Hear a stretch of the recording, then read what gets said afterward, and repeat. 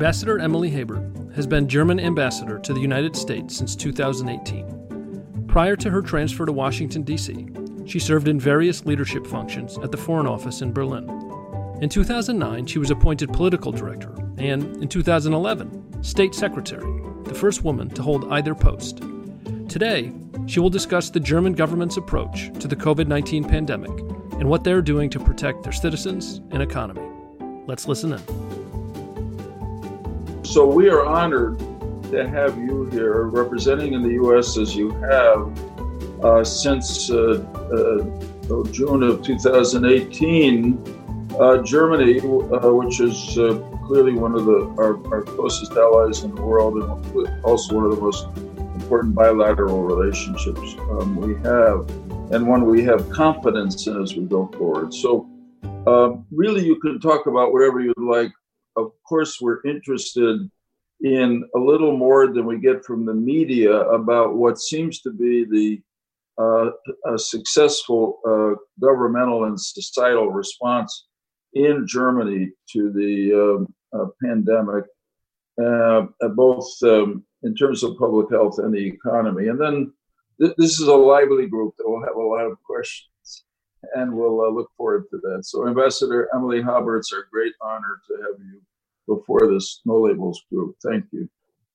Thank you, Senator, and thank you for having me for today's discussion. Whenever I hear about the alleged success story, Senator, I push back because we have, after all, over 170,000 people who've been infected. That's not a small number. We're number 4, I think, or 5 in Europe. And we have over 7,000 people who have died. So we are among the most affected countries in Europe. There's no doubt about that. We have had a head start on testing, and we had a head start on building up our hospital, especially the intensive care units. As of January, we nearly increased these intensive care units by 50%, including the respirators, etc.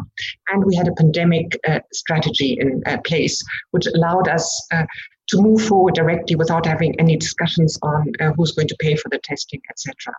So for the rest of it, we've done what the United States have done, and that is there was a lockdown, social distancing, hygiene measures, contact tracing, testing. So that's more or less the same. And the curve has flattened. We're now at R0 1.07%, which is a critical number because the Chancellor has said all along that you can start to incrementally reopen the society if you are at a reproduction rate of 1, that is, one person infects another one, or lower. And that's where we are right now, but it's fragile. And we've seen after the first reopenings since Monday, but there have been some small steps before that already, that the R0 has grown a bit. There is a consensus among the prime ministers of the federal state and the central level, that is Berlin, that if you overstep the march of 50 people infected over 7 days at a capita of 20,000, then you need to return to the status quo ante, that is, return to lockdown measures. And that happens in 2 districts right now. And these are specific cases you cannot extrapolate, but it just goes to show you how fragile and critical the situation is. Now, given all the measures we've taken, we are, in economic terms, as much affected as you are. We will be seeing a downturn of the German economy at about 6.4% across the year 2020. That's a lot. Our trade will drop to 11 at a rate of 11 point something, 6%. So that's a lot for a globalized economy as Germany is. We've taken a number of steps, and we have a number of structures in place that allowed us to mitigate the economic impact of the crisis. The first one is we had a structure of social and labor market measures in place that we needed just to revitalize. They were in place since the Great Recession of 2008. And what we needed to do now was just to make them spring into action once again. We've set up a huge support package of 1.2 trillion, which allows people who are self-employed, who are freelancers, or have low income earners to be entitled to benefits. In addition, we've made money available to the big companies and corporates in terms of guarantees and loans, etc. And we had automatic stabilizers in the fiscal system, which means lower taxes if the economy goes down, and more benefits if the economy goes down, etc. That happens automatically. You don't need to take any decisions, let alone adopt laws. But the most important step we've taken, and that came from what we had put in place in 2008, is the short-term working allowance, which means that if a company does not have cannot employ people anymore, or cannot pay them anymore, and had their own part-time working hours or no working hours at all, then the state steps in, and the state pays up to 60% and up to for someone who's single, and up to 67% for someone who's got a family of the wage the employer otherwise would pay, which means that he doesn't have to dismiss the people, and they're ready for his labor market needs the moment the economy rebounds again. And we have increased eligibility for these benefits, and they will actually be enhanced after 6 months when they will grow up to 80 or 87% in the case of families. And then yet one other difference is, we locked down our economy for restaurants and for all businesses that actually deal with clients, but we didn't lock down the economy for industries. That doesn't mean that all the industries were up and running throughout the lockdown. No, there were industries that were dependent on value chains or were burdened with healthcare risks. But all in all, the industry kept running, which means that the costs for returning to work will not be as large. So that's more or less what we did nationally. But obviously, we're in a crisis where whatever we do nationally is simply not sufficient, because we're part of a much larger picture. And we will be revisited by the virus once the borders are open and travel is possible again. So it was clear, not entirely from the outset, but already in the early weeks, that whatever we do nationally is only part of the picture. With whatever we do beyond that will be important for the way we fare in the long run as well. And here is where Europe comes in. I know there's the narrative out there that Europe has failed miserably, my country included, or perhaps my country first and foremost, in the early weeks of the crisis. And I'm ready to admit that this was not an hour of glory, because it's true. In such a crisis, what you tend to do is you first fend for yourself. And if other countries or you call for support and you don't get it, this is the impression that will remain, or at least for a while. So this was the early story. It wasn't the bigger story, and it wasn't the following chapters, because then my country has mustered all the force it had in order to support other European countries. We weren't the only ones in doing that. Other European countries did as well. In supporting them in medical terms, with equipment, hospital beds. We treated patients in Germany. And beyond that, on the economic front, we altered the economic support trajectory entirely. We put up a huge economic stimulus package, a recovery package, designed to make liquidity available, designed to support short working hours allowances, as we have in Germany, to support countries and companies in need. The central bank made liquidity available, the European Investment Bank, and we're now in the process of discussing yet another recovery package. We practically jettisoned all the conditions that were the legacy of our European support thinking in 2008, when we had troikas and the Commission austerity programs, conditions, etc., supervision. All of that, none of that exists in this case. We have flexibilized our procedure, where we come from, and we've flexibilized the rules of the Stability Pact too. So what the perspective is here, or the vantage point is here in the United States, that Europe has been fragmented in confronting the crisis. Yes, it's true for the early weeks, but it isn't true for where we are now. Now, Europe, yet again, is just another stepping stone. There is the next stepping stone, and that is even if beyond Europe, if we do things well in Europe, it will not suffice because it's global. And it's not only a global health crisis, it's a global economic crisis, it's a global infodemic crisis. If you see in Germany on the streets, you see right-wing groups and left-wing groups who shout at policemen and say the virus is completely invented. And they get that from these fringes networks that seem to me to be designed to create false and divisive narratives, weakening actually what we can do in the face of a crisis. And I haven't mentioned the debt crisis that is looming in the background too. And all of that will require from us a high degree of coordination in Europe, beyond the European Union, globally.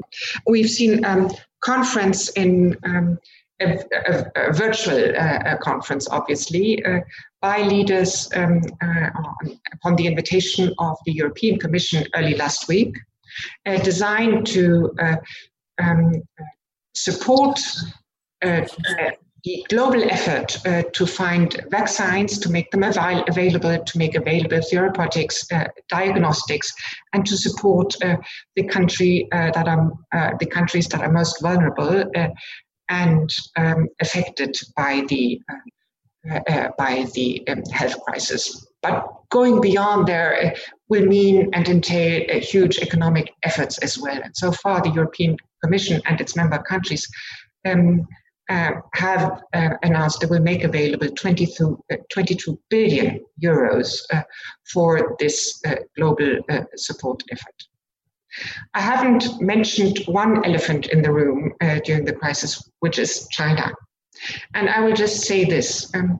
I believe from how China acts right now, its pitch and tone, its threats, its lack of transparency, also, to some degree, it's soft power. It's clear to me that the Chinese profile as being systemic rival and strategic competitor is rising.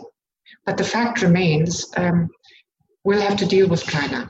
And if I hear some of the decoupling discussions here, I always wonder, I'm never quite clear what they mean. Do they mean partial rollback of dependencies in the tech sector and the medical sector, in therapeutics, medical equipment, or does it go beyond it? Does it take the long view that we actually need to separate global universes, which for me in my country would be a difficult notion, because after all, there's so many issues we'll have to deal with China, simply because they're either too big to ignore or the problems are too big to be dealt with in isolation, from climate to standards on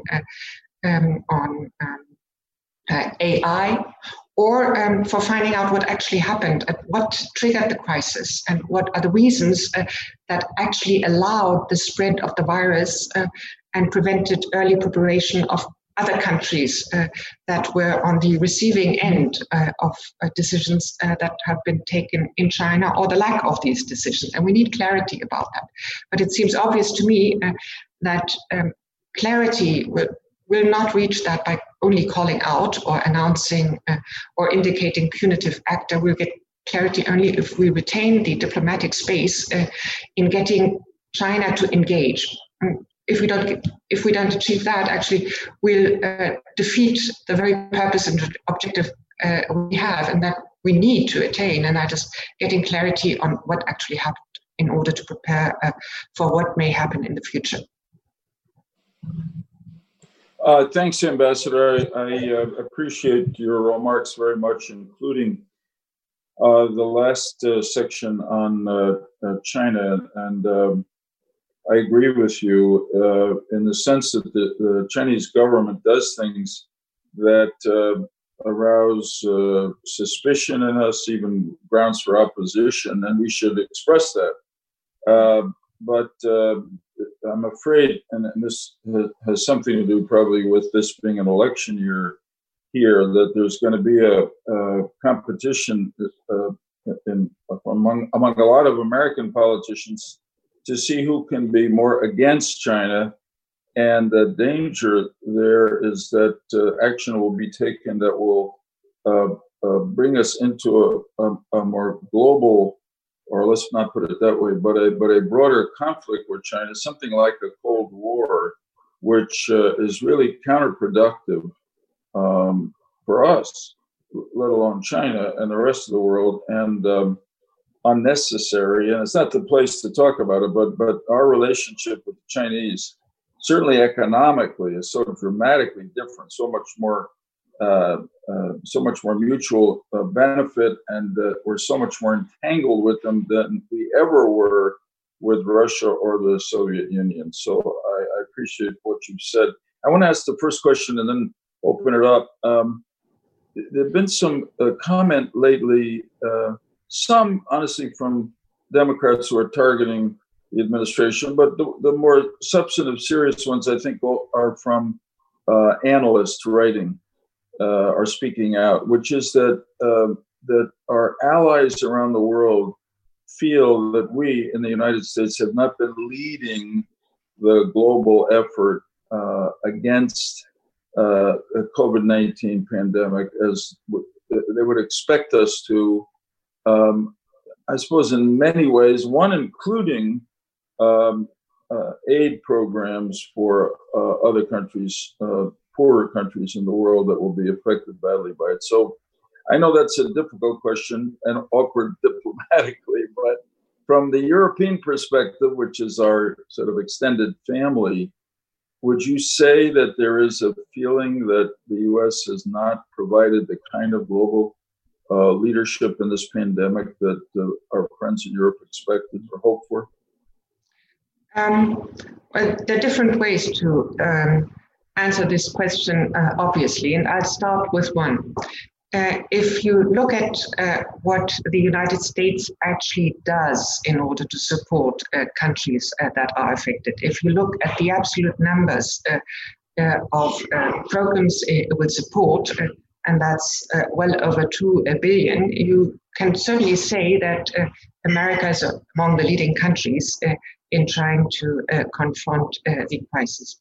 If you look at all the fora where we discuss and exchange in the G7 format, where the United States is in the chair right now, or G20, in the context between the health ministries of Western countries, with the State Department and Foreign Ministry, you will see a great degree of interaction, which actually contradicts the argument and that the United States is going it alone. But what I also note is that while we do see a lot of interaction, I don't necessarily see a great deal of coordination. I'd call it differently. I'd call it a transparency on correlated action, which may be sufficient if, as we are countries which are affected in similar ways. This will alter, by the way. This will alter once the most affected countries become the poorest countries, because the problems they face will not be the problems we've been facing during the crisis. I have mentioned already the conference that was hosted by the European Union, along with a number of co-hosts, Germany among them, Norway and Saudi Arabia, 40 countries all in all. And the observation is in place that two of the countries that are most affected right now, and that is the United States and Russia in absolute numbers only, were not present.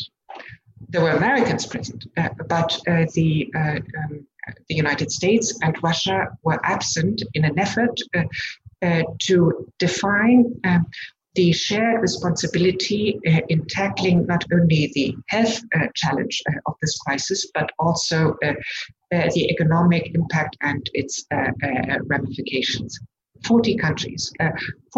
China was present. China was present and pledged 45 million, which is ridiculous, not least given where the virus actually originated from and to what degree the handling of the crisis and the transparency of it had an impact on us. But it was present, indicating thereby, albeit completely insufficiently, that it was going to adhere any mechanism designed to find shared and coordinated responses. Responses on the vaccine, responses on medicine, responses on diagnostics, and, which is most important, responses to make available the vaccines that we hope to have in the near future across the world, and not only nationally wherever they'll be developed. I don't know, does this answer your question? Yes, you did.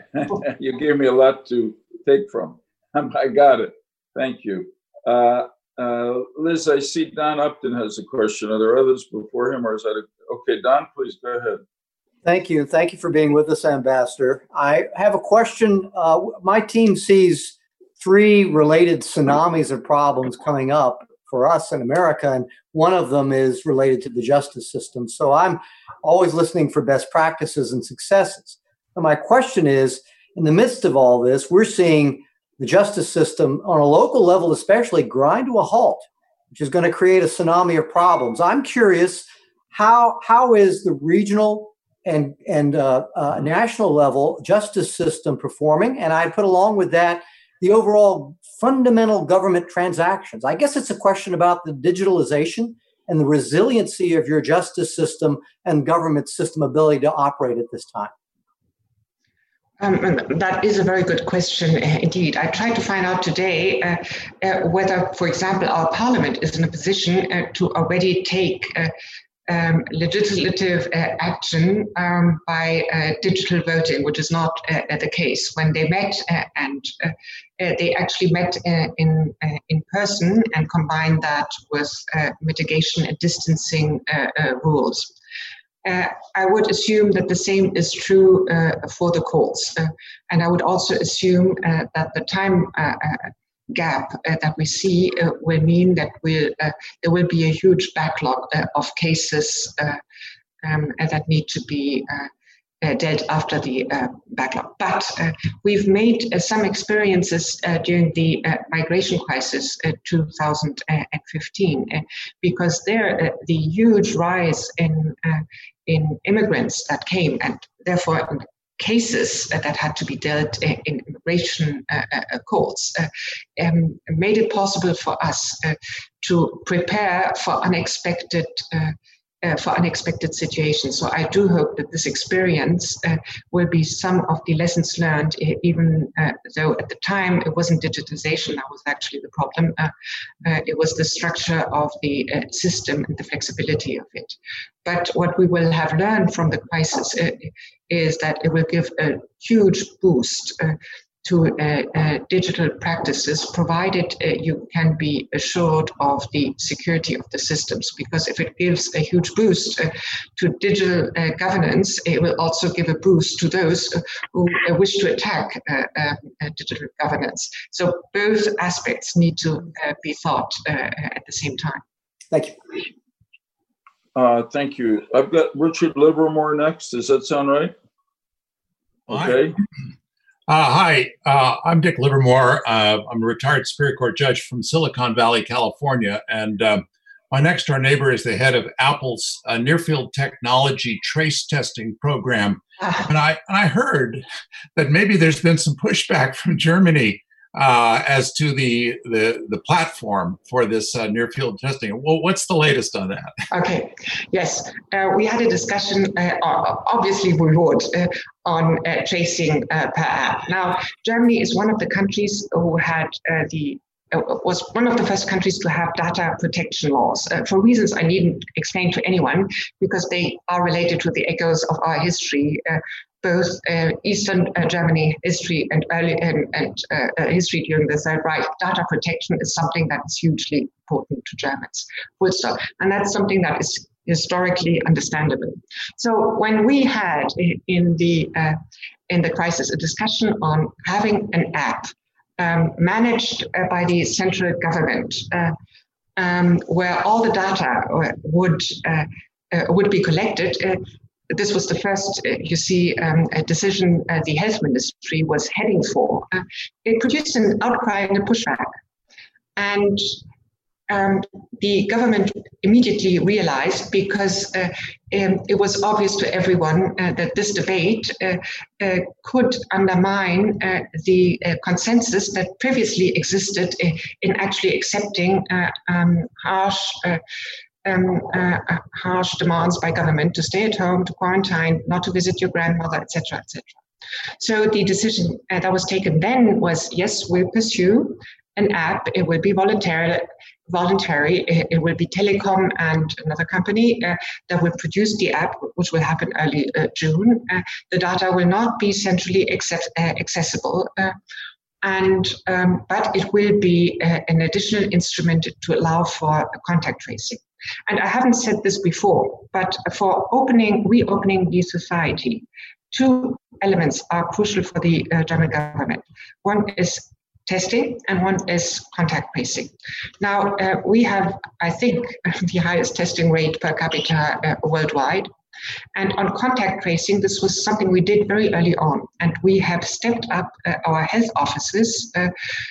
We have several thousand people, or will be having them shortly, that do nothing but contact tracing of people who've been infected. So we try to do both. We try to do a voluntary, pursue the objective of a voluntary testing app, and we try to do actual personnel-driven contact tracing by the health offices. And that needs to work. We have about 50 people per 20,000.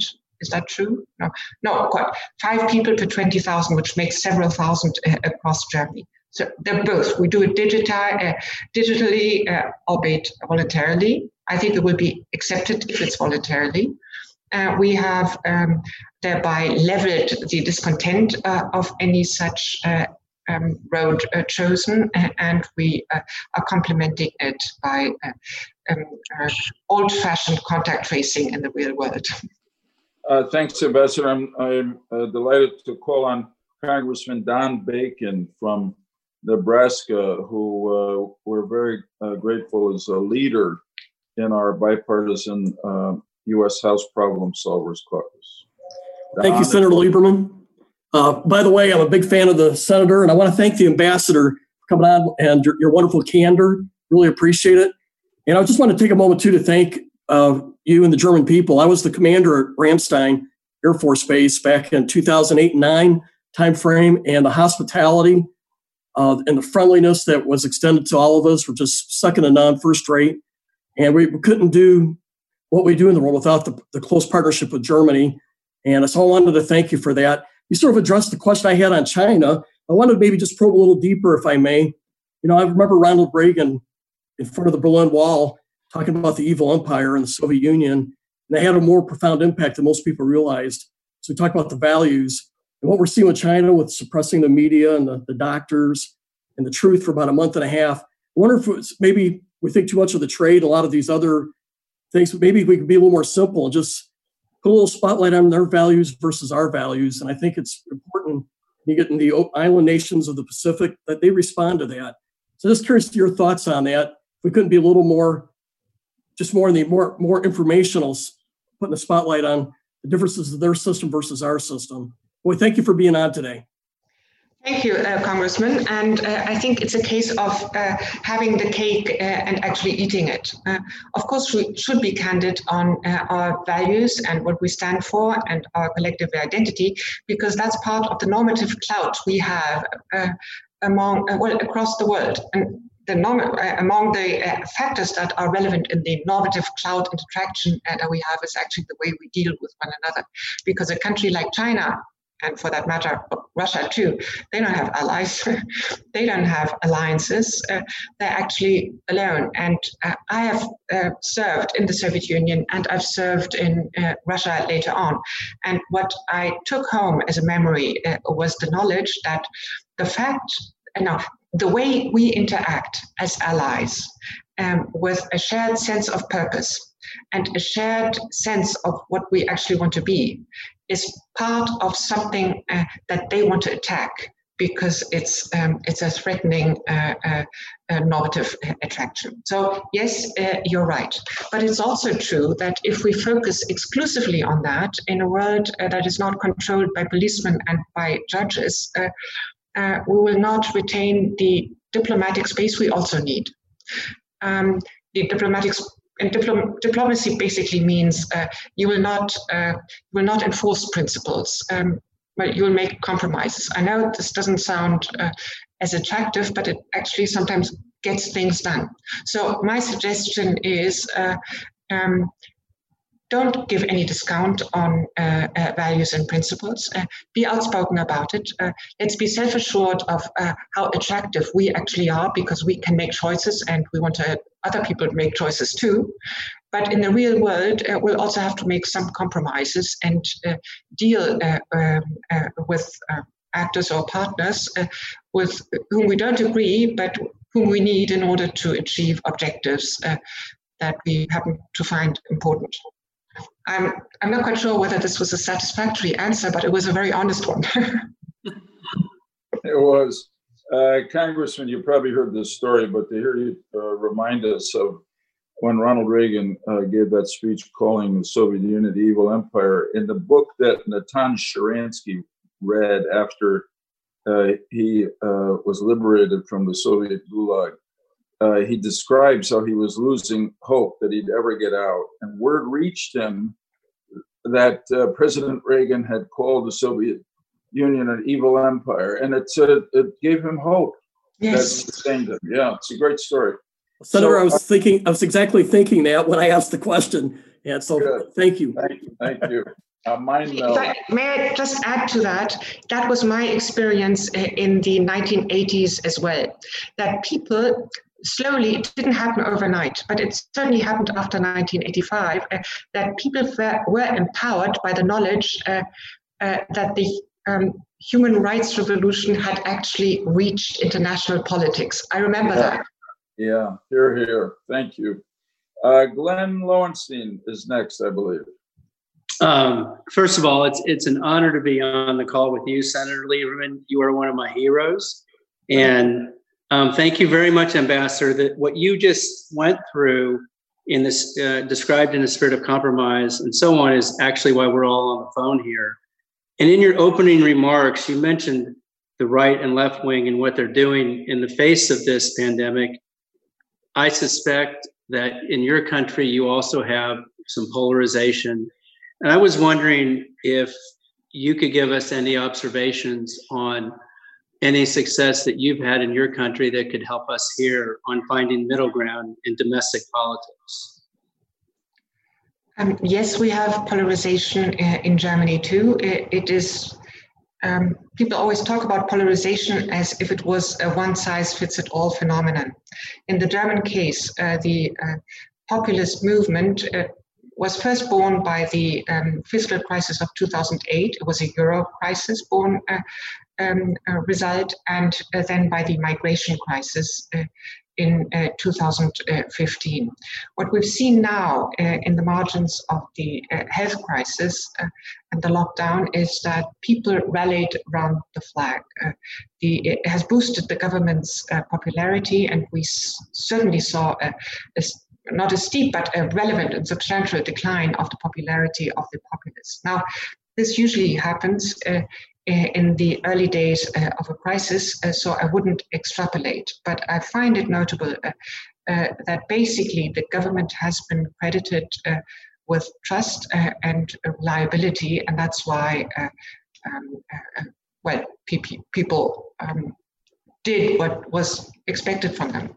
Now, what worries me of late is the awkward and weird alliance that seems to have emerged,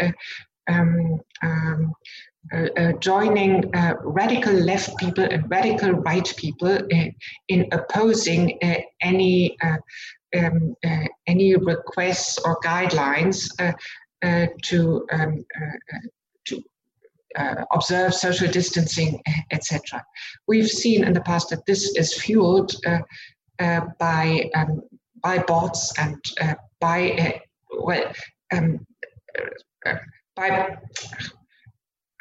actors in the net that are designed to exacerbate polarizations and that are designed to pit people against each other.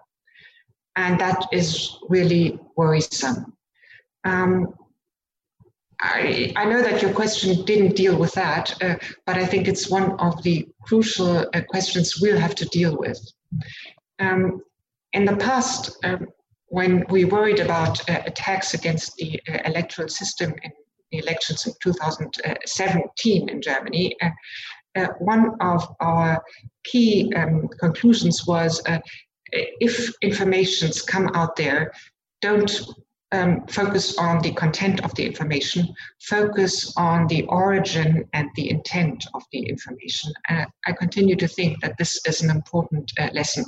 I don't think it's always an attractive lesson for people who try to focus on the on riveting content, but in order to stop the contagion of misleading or polarizing or hate-generating activities in the net, I think that is important.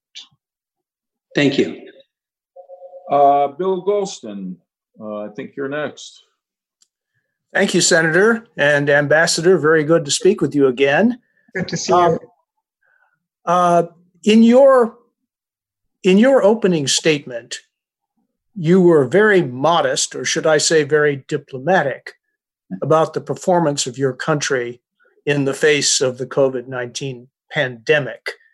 But I'd like to push you just a little bit farther down that road so that we can understand what you've done and why, in my judgment, it has worked very well.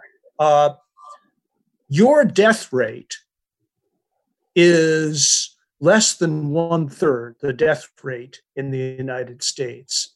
It is less than 1/4 the death rate in most of the other large European countries. And it appears to me that you were better prepared to meet this crisis than the United States was and many other peer nations in Europe were. So what is it that enabled you to do better? And I ask that because I think it's very important for us in the United States to learn lessons which we have not learned from previous pandemics and are now paying the price for not having learned. So that's why I'm pushing you. Well, even if pushed, I would say this. It's much too early to be self-congratulatory because it's early days, and things may still may happen that will squander the advantages we may have. So I'm very careful because whatever I say in bragging mode may revisit my country and me at a later stage. But it's true that we had a head start. We had a head start because one of the scientists, we had a German scientist who actually did research on the virus and on the different coronavirus, and he had developed, even before the WHO had decided that this was a human-to-human transmission case, he had defined the DNA of the virus and developed a test, which was on, I think, 13th of January, and 2 days later, the WHO had accepted it, and we then proceeded to mass produce it, and we have a system of labs across the country, federal labs, 200, 300, where these tests could actually be used. So we had a head start on testing. We also had, for the very same reason, a head start in preparing the intensive care units. It was one of the reasons why we were criticized, because we had respirators in place and we really increased them incredibly in order to prepare for what we feared was going to happen, and that is a run on the hospitals. This never really occurred because we had so much capacities and we hospitalized people early on. And I'm not a medical doctor, but I know from medical doctors hospitalizing at an early stage has an impact on how the illness proceeds. It was also a fact that early on, most of the people who were infected were young. There were people who did carnivals, participated in carnivals in Germany. Yet another mistake we made. We allowed them to happen end of February. Just like the Munich Security Conference, by the way, Senator. There were young people who came from Austria and Italy, who had caught the illness and brought them to. And young people, as you know, usually have a milder process of the illness. We knew the death rate was very low early on, but we knew it would at some stage converge. And to what degree it would converge with higher numbers was dependent on our on available hospital beds and intensive care units. So we were prepared there, and as I said, we had a pandemic strategy in place, which helped because all decisions were already taken; they just needed to be enforced. And in Germany, in the federal system, you have an institutional setup where you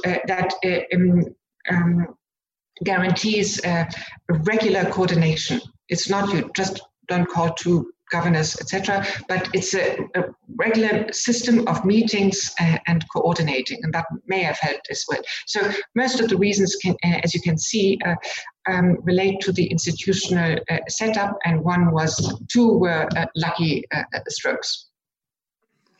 Maxine Clark, I think you have a question. Yes, thank you. Nice to meet you, Ambassador. You just mentioned WHO, and I wanted to know if what your feeling is about their part in this, and do you feel that America is appropriately critical? Is it hurting the situation? Is it helping? And then one other thing that you mentioned just now, that you had these systems in place, the pandemic plan, and you had a coordination. We have those things too. I mean, they just didn't get used, but they existed. And I'm curious if you know that in your pandemic research that you did, was that also in consort with America back when we set up ours that just didn't get read at this time? Were you involved in that? Was that a worldwide plan or just a Germany plan? A German plan. Healthcare business is national business, is a national task. So it was national. It wasn't even European because it doesn't fall within the competences of the European Union. So that's the second part of the question. The WHO question is a very relevant one because it's true that the WHO has glossed over the blatant deficiencies or lack of transparency early on in the crisis, and has adopted Chinese narratives. But we certainly have to deal with that, because, as I said before, what in the aftermath of the crisis we absolutely need to have is the highest degree possible on why this occurred, how this occurred, at what stages things went awry, and how the WHO or member states did contribute to actually fueling the contagion, which in effect is what happened. But we need to know why, and for that we need a review, or whatever you call it, inquiry, and that dispassionately looks at analysis of facts.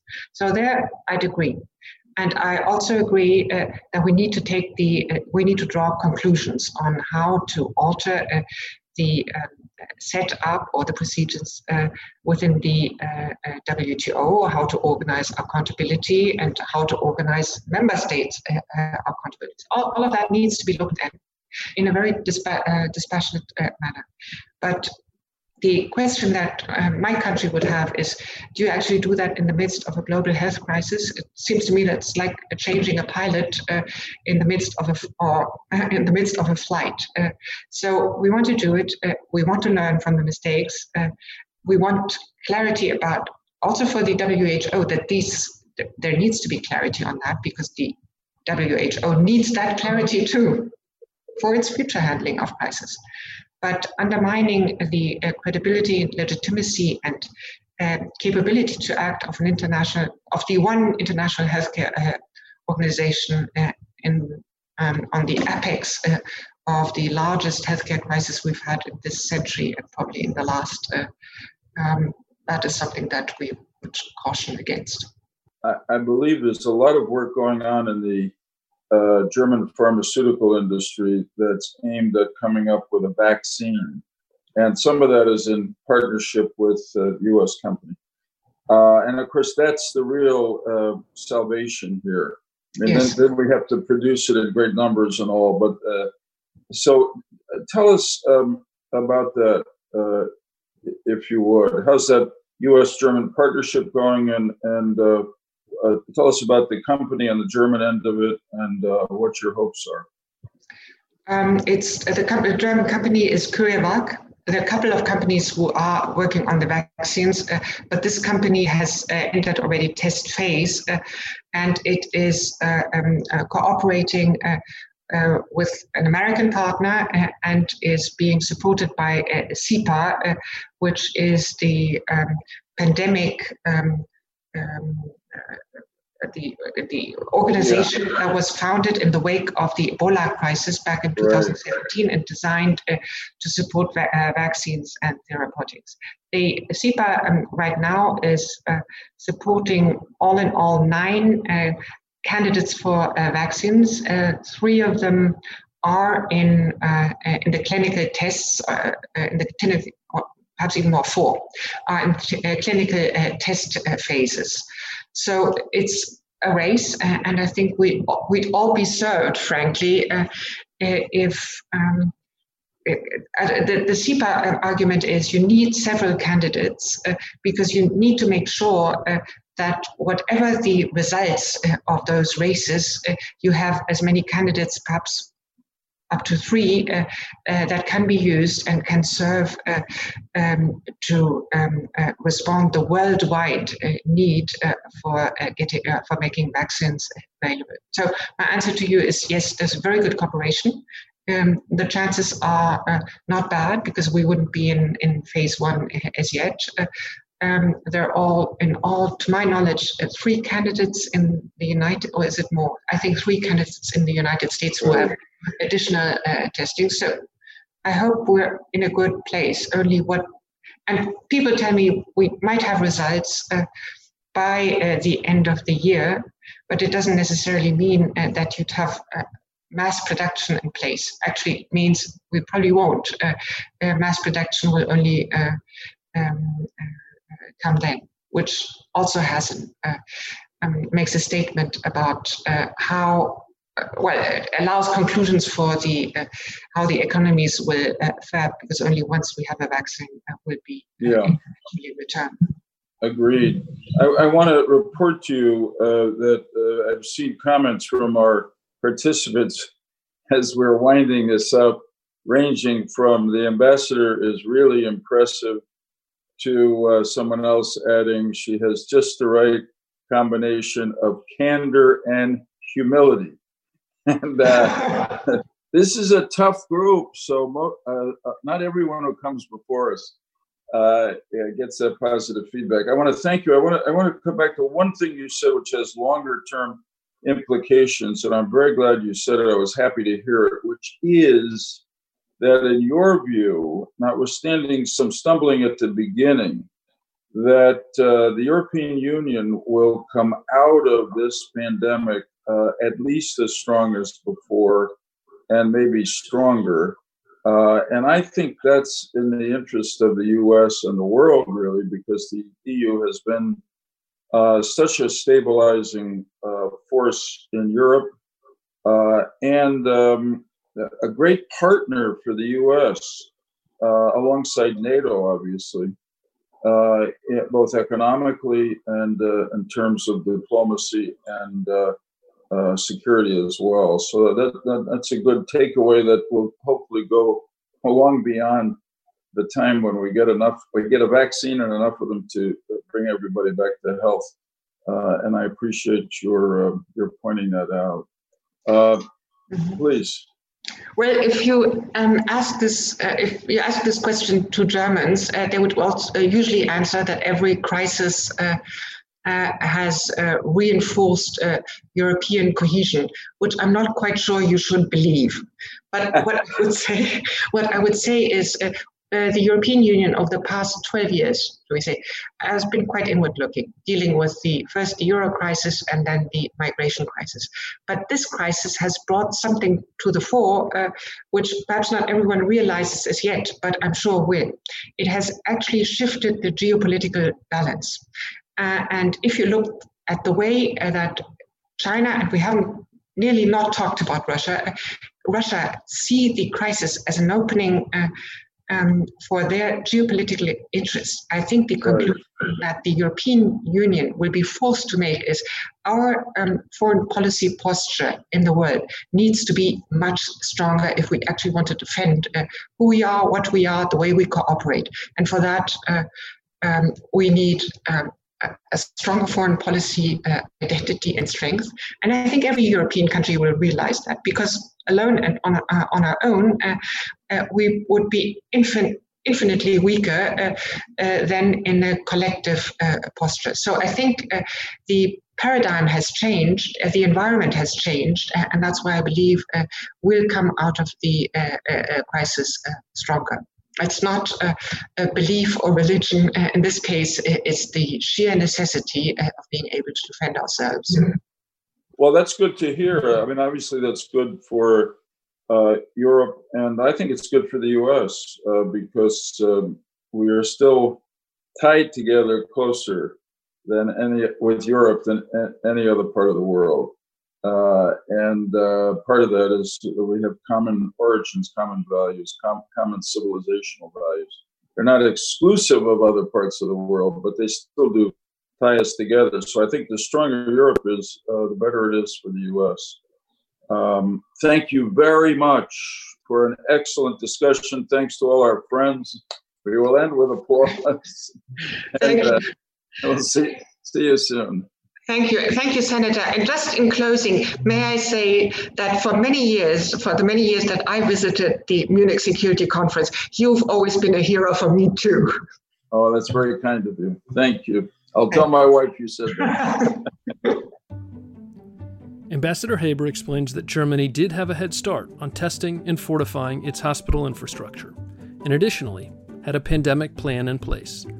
As a consequence, the country only had to close those businesses that were client-facing. But Germany is staying vigilant because the decisions made by other European countries will inevitably affect the course of the virus in Germany in the months ahead.